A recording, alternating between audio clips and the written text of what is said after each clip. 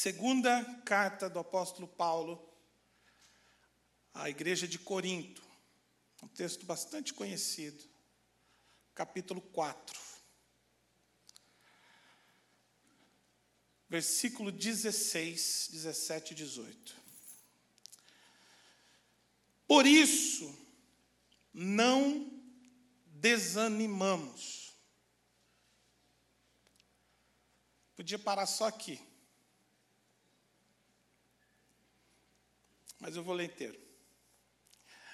Por isso não desanimamos. Pelo contrário.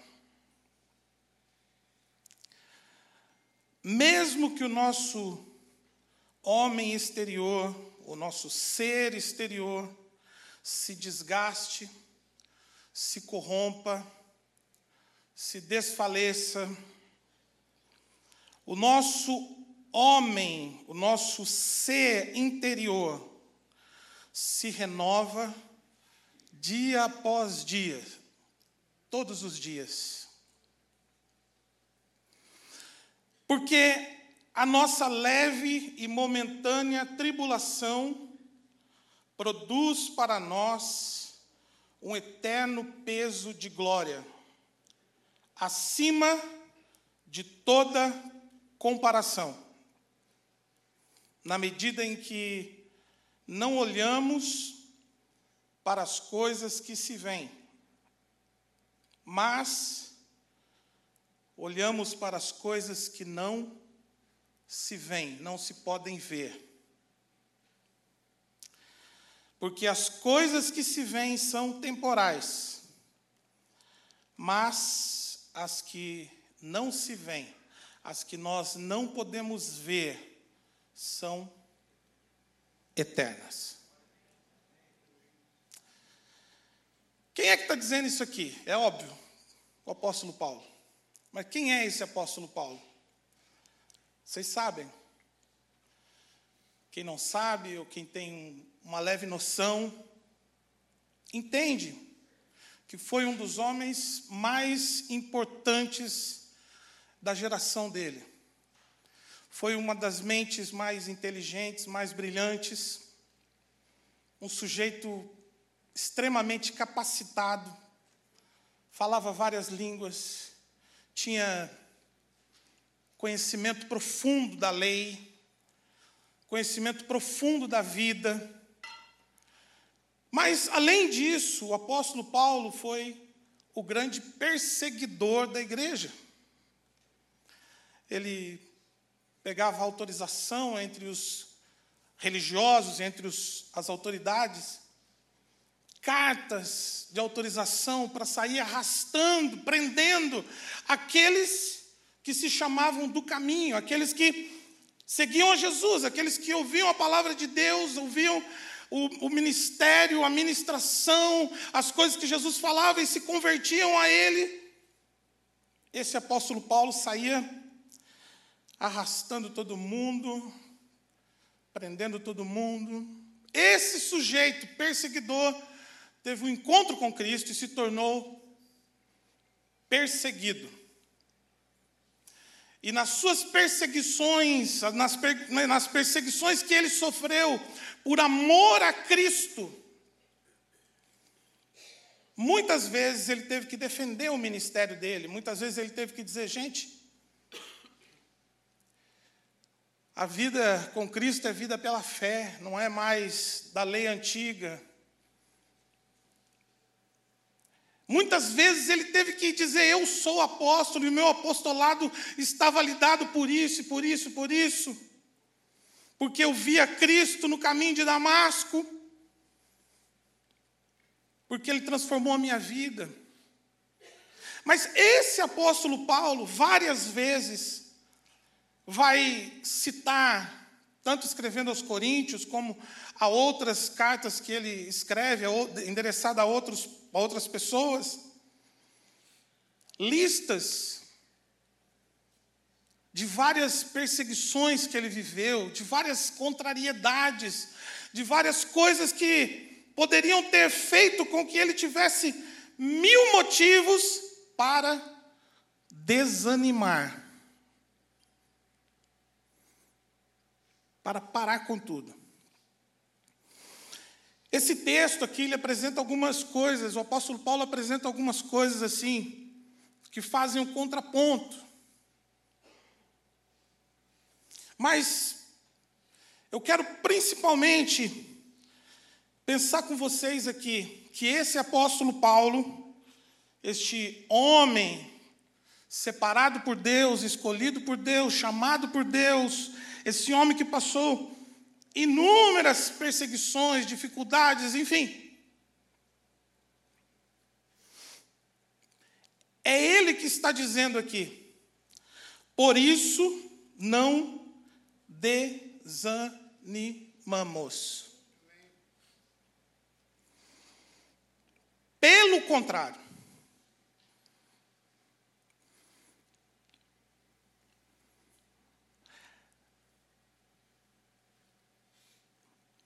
eu quero que você olhe para mim aqui nessa manhã e me ajude a responder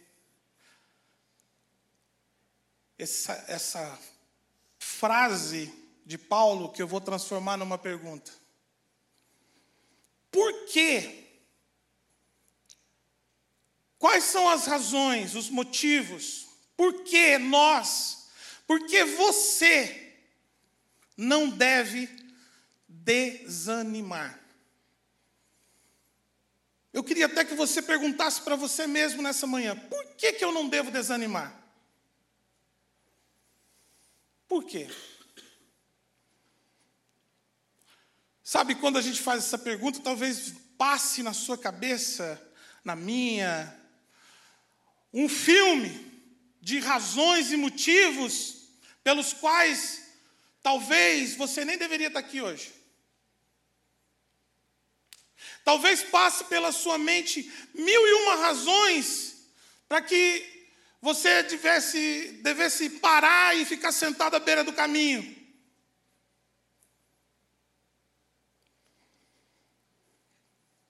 Talvez passe na sua mente 1001 razões pelas quais você deveria estar agarrado dizendo: coitado de mim, eu tenho motivo para desanimar.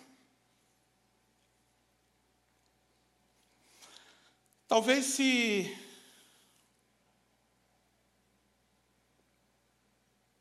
o apóstolo Paulo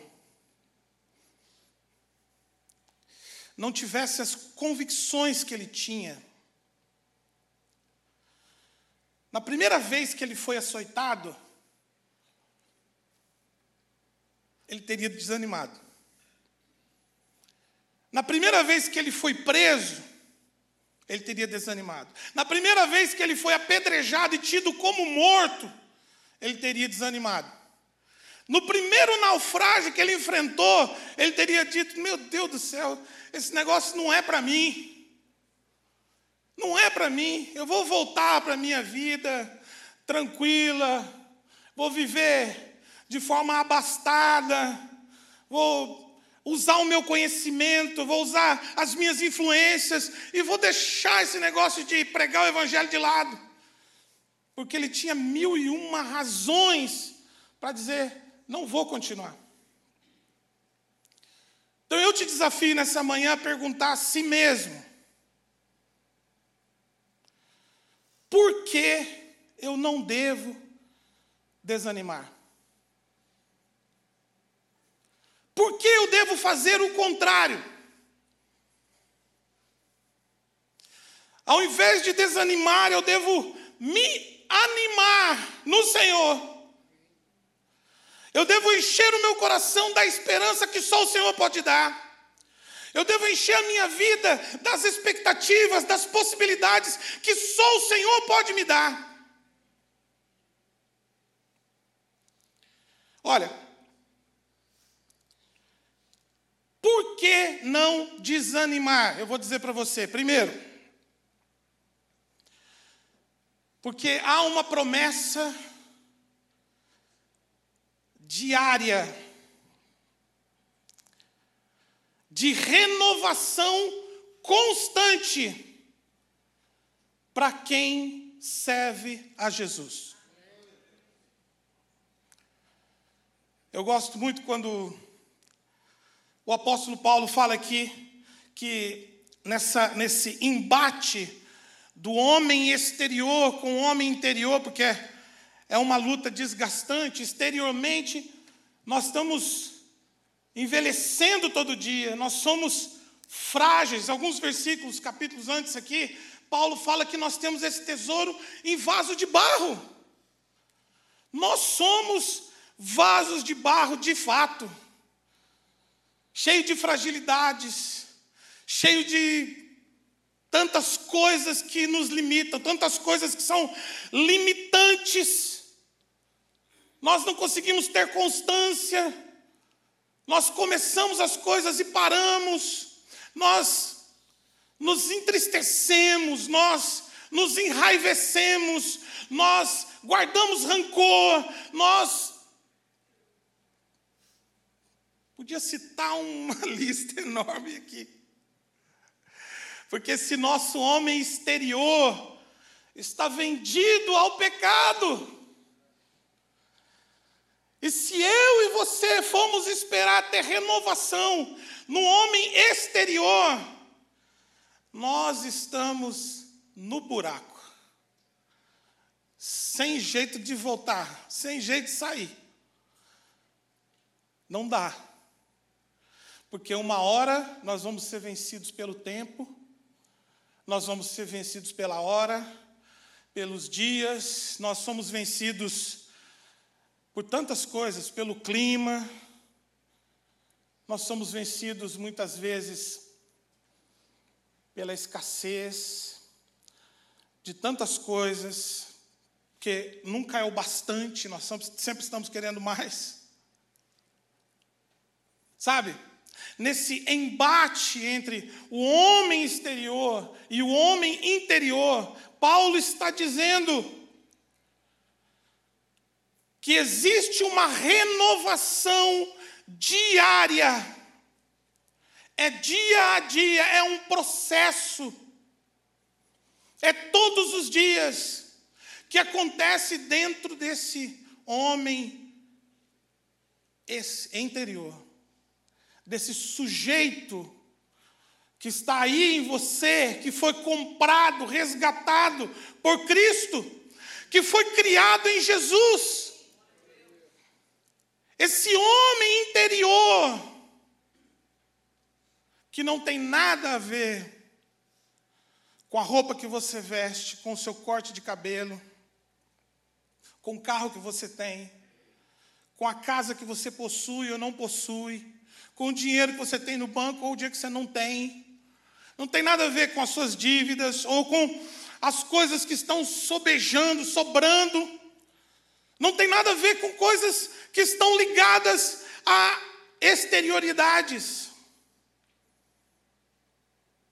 Esse homem interior é essa voz de Deus que fala na sua consciência, no seu dia a dia, dizendo para você, pelo Espírito de Deus, que você é filho de Deus, que por mais que exteriormente as coisas não estejam bem, não estejam dando certo, aí dentro de você, você sabe que o seu Redentor está vivo,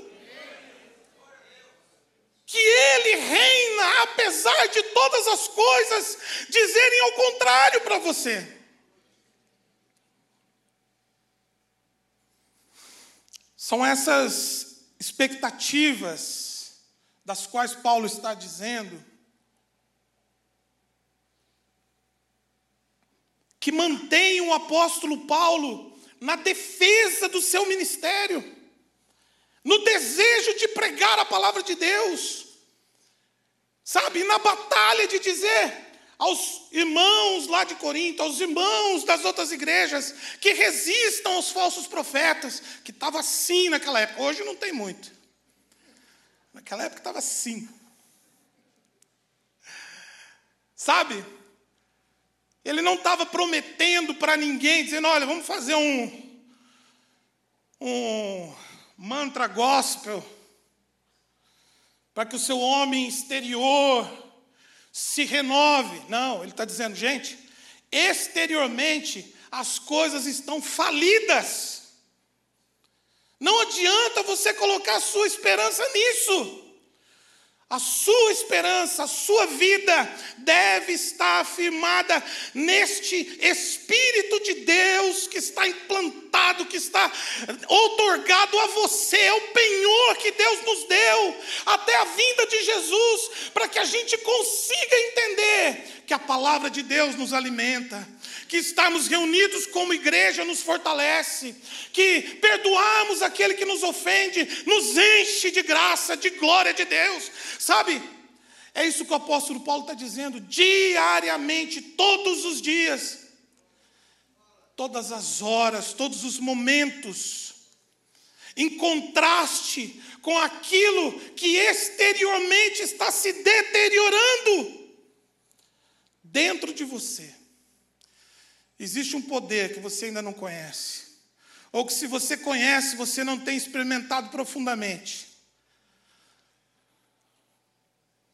Porque eu fico imaginando, irmãos, o apóstolo Paulo preso, amarrado, junto com Silas na prisão. O homem exterior dele já tinha ido para o buraco faz tempo. E ele estava ali, convicto de que ele estava certo, porque ele tinha simplesmente pregado o Evangelho, e prenderam ele por pregar o Evangelho. Mas pregar o Evangelho não me daria o direito de ser livre, maior do que todos, intocável?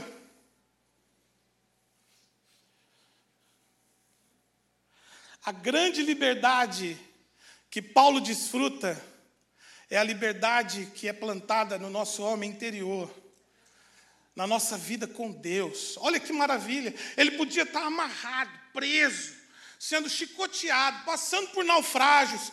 Ele podia estar enfrentando as terríveis provações dessa vida. Mas perto da meia-noite, como diz o texto, Paulo e Silas começaram a cantar louvores. Que liberdade é essa, irmãos? Que não tem a ver com algema, não tem a ver com sentença humana, tem a ver com aquilo que o Senhor diz a respeito de você. Tem a ver com aquilo que Jesus fez na cruz do Calvário pela sua vida. Tem a ver com o poder do Espírito de Deus que Jesus soprou sobre nós, soprou sobre os seus discípulos. Tem a ver com o poder que vai além do vaso de barro. Vai além desse corpo físico. Por isso nós não desanimamos. Isaías capítulo 40, versículo 31. Mas os que esperam no Senhor renovarão as suas forças. Os que esperam no Senhor renovarão as suas forças. Subirão, voarão com asas, como águias. Correrão e não se cansarão. Não se fatigarão. Como é que está a sua vida?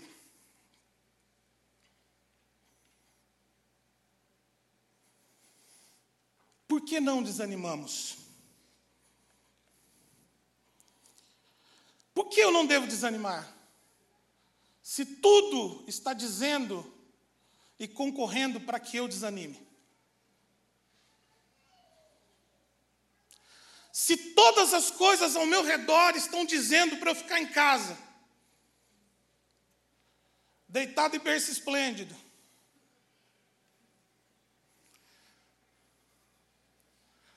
no frio tem neve, no calor tem pólen,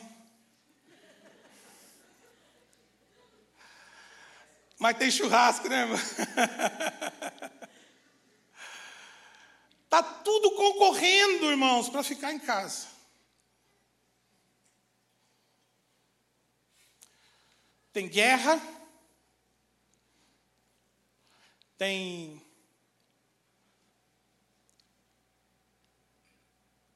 lutas por dentro, temores, tem um monte de coisa. Você olha para o seu marido, você olha para a sua esposa, você olha para os seus filhos, para a sua casa, você olha para o seu trabalho, e você diz, nossa, tem um monte de coisa que eu deveria desanimar.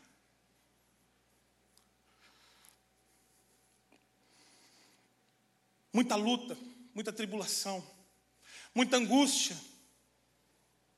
Dias que nós estamos vivendo que não são diferentes dos dias passados. Não tem novidade nenhuma. Segundo Salomão disse, debaixo do sol não tem nada de novo. Nada. Sempre teve guerra. Desde que o homem foi criado. As proporções é que se avantajaram, mudaram, se transformaram. Por que não desanimar, então? Mira como diz os irmãos. Porque nós devemos... Vou até tomar água antes aqui.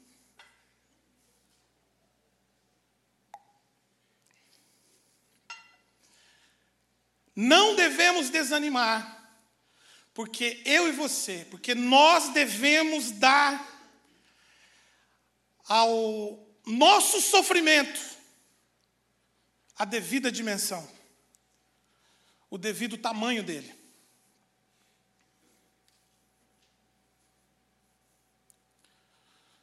Olha o que Paulo diz, versículo 17. Porque a nossa...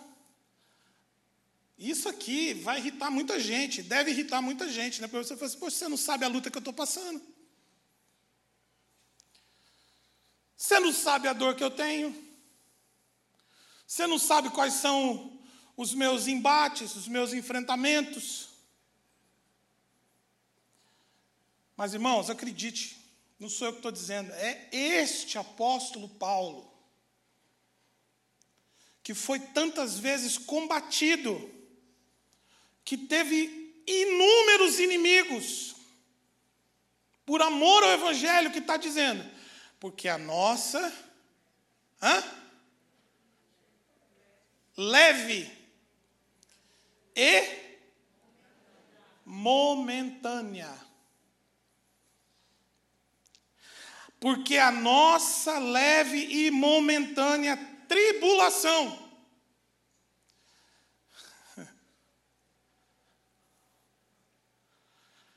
Seu sofrimento tem peso? Tem, claro que tem. O apóstolo Paulo não está dizendo que não tem. Obviamente que tem. Se uma coisa que o apóstolo Paulo não é alienado das coisas reais, da realidade da vida. É óbvio que o seu sofrimento tem um peso. Mas ele está dizendo que essa leve e momentânea tribulação, que o peso que ele tem e a temporalidade dos nossos sofrimentos são bem pequenininhos. Mas por quê? Porque a vara de medir, aquilo que Paulo compara com, diz respeito à eternidade. Diz respeito a nós sermos eternos em Cristo Jesus, com Cristo Jesus, por meio de Cristo Jesus. Diz respeito à nossa certeza de que assim como Jesus ressuscitou dos mortos, Ele irá nos ressuscitar, Ele irá nos transformar, Ele virá nos buscar. Sabe que uma das coisas incríveis da geração do apóstolo Paulo É a expectativa que eles tinham no coração de que Jesus voltaria com eles ainda em vida. Sabe? Eles tinham essa expectativa latente na vida deles, na alma deles, no coração deles. Então, quando você compara a glória que está proposta para nós em Cristo com o momento de dor, o momento de tribulação, o momento de luta, de sofrimento, de choro, de angústia, Paulo diz que é acima de qualquer comparação.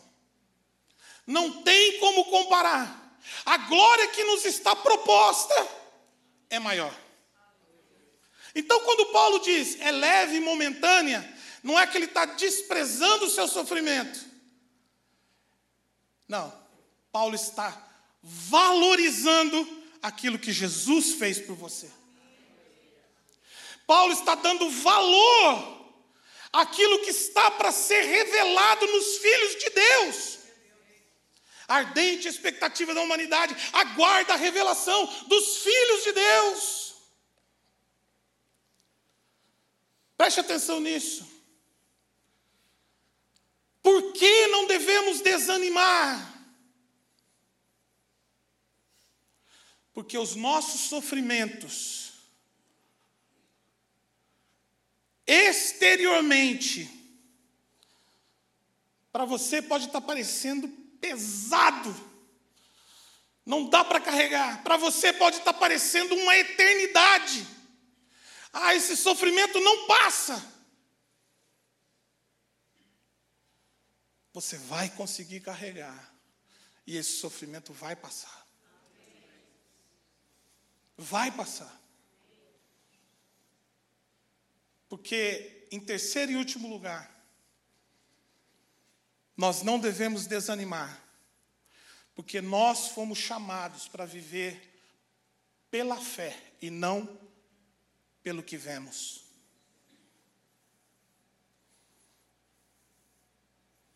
O que é que você está vendo hoje? Se você olhar para a sua família, se você olhar para o seu trabalho, se você olhar para a sua vida, o que é que você está vendo agora, hoje? O que é que você está enxergando?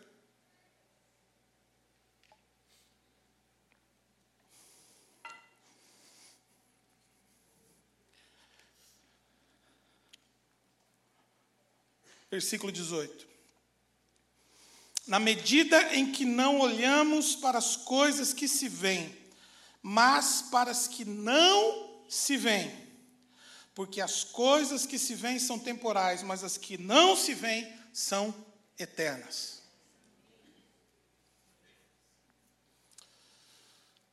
O que você está vendo quando você se olha? Quando você olha para o seu caminho, para o caminho que você está percorrendo. Quando eu estava preparando a mensagem, eu me lembrei de uma passagem que tem sido muito recorrente para mim, que é quando Davi aparece no campo de batalha para levar comida para os irmãos dele. E quando ele chega lá, o exército de Israel está todo escondido. Está todo mundo com medo.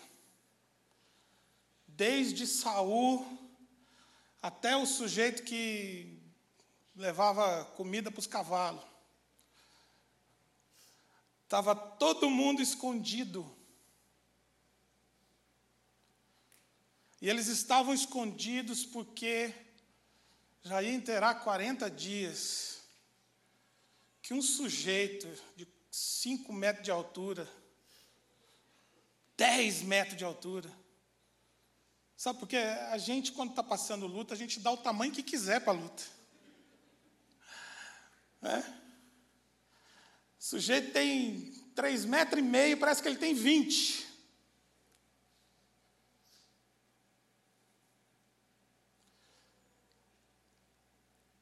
Está todo mundo lá, acuado, com medo, apavorado, porque o gigante aparece todo dia, afrontando o exército de Israel. Aí chega o menininho carregando comida, 16, 17 anos.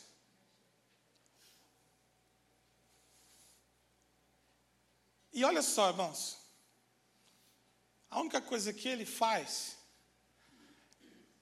é perceber e escutar os rumores, as conversas, e principalmente o brado do gigante. Quando o gigante grita, ele logo diz: mas quem é esse incircunciso filisteu que está afrontando os exércitos do Deus vivo?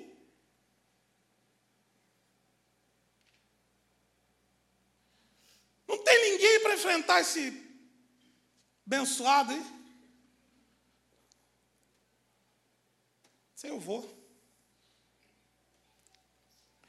Aí vocês sabem o que acontece, mas o que eu quero dizer para vocês é o seguinte: do ponto de vista de saúde, todo o exército, por aquilo que se estava vendo, ouvindo, percebendo, não era possível vencer aquele gigante, aquela luta, sabe, aquele sofrimento que você tem enfrentado, aqueles problemas que vira e mexe, ficam guardados na gaveta, mas de repente eles aparecem lá no horizonte gritando, e ele está gritando o seu nome.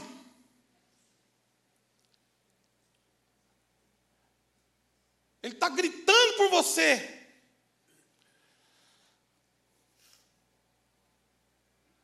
Aparentemente, não tem solução. Mas quando a gente entende que a vida não é pela vista, mas é por fé, capítulo 5 aqui a seguir, Paulo vai dizer isso. Porque nós não vivemos por vista, mas vivemos pela fé. Quando você entende isso, irmão, como é maravilhoso você ver um crente novo convertido. Não tem gigante de 20 metros que dê para ele. É ou não é? Quando você percebe que não é por vista, mas é por fé, podem os seus problemas estarem gritando, bradando, sabe? Podem os seus problemas estarem enlouquecidos contra você. Você vai dizer: eu tenho esse tesouro em vaso de barro. Eu sou pequeno, eu sou limitado, a minha idade é pouca, meus dias vão se avançando. Para aqueles que tiverem saúde, de 70 a 80 no máximo, e o que passar disso é canseiro e enfado. Mas eu sei que o meu Redentor vive. Eu sei que a minha vida não está acontecendo em vão. Eu te desafio nessa manhã a responder essa pergunta. Por que não devemos desanimar? Sendo que existem tantas contrariedades, tantas coisas concorrendo para que eu desanime. Mas em contraste a tantas coisas que estão concorrendo para que eu desanime, existe um Deus que diz: todas as coisas cooperam para o bem daqueles que me amam, que são chamados segundo o meu propósito. Todas as coisas cooperam.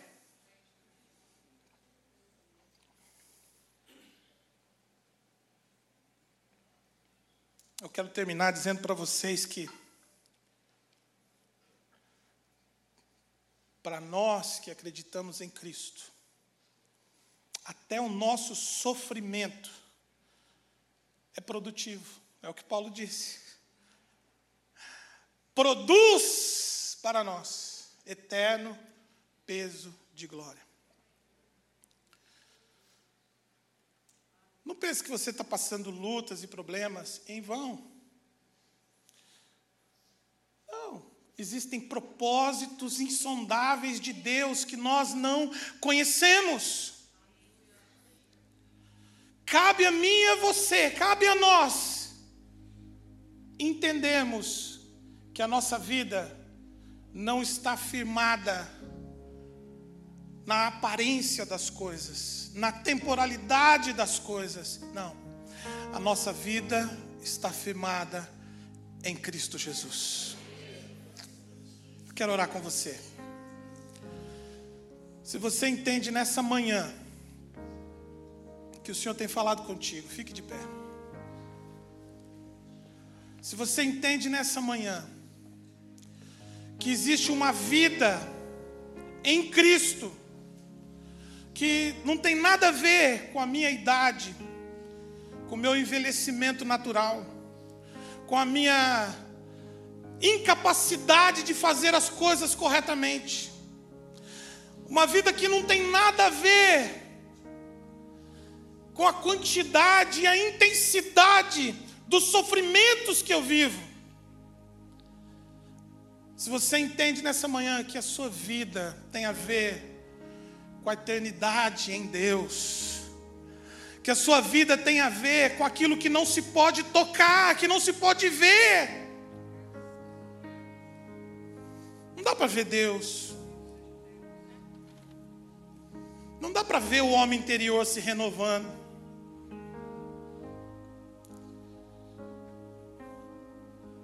O que dá para nós entendermos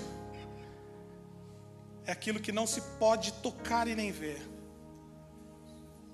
Tem esperança em Deus para você. Tem vida nova em Deus para você. Tem possibilidades que vão além das suas, que superam as suas limitações, que transcendem a esta vida terrena, passageira, limitada, e que apontam para uma vida eterna, cheia da presença, da plenitude, do Espírito de Deus. Se você entende isso, feche os seus olhos e eu quero orar por você. Senhor, eu oro nessa manhã, pedindo que o Teu Espírito, ó Pai, confirme esta palavra em cada coração. Que o Senhor escreva na tábua do nosso coração esta palavra. Que nós não devemos viver por vista, mas por fé.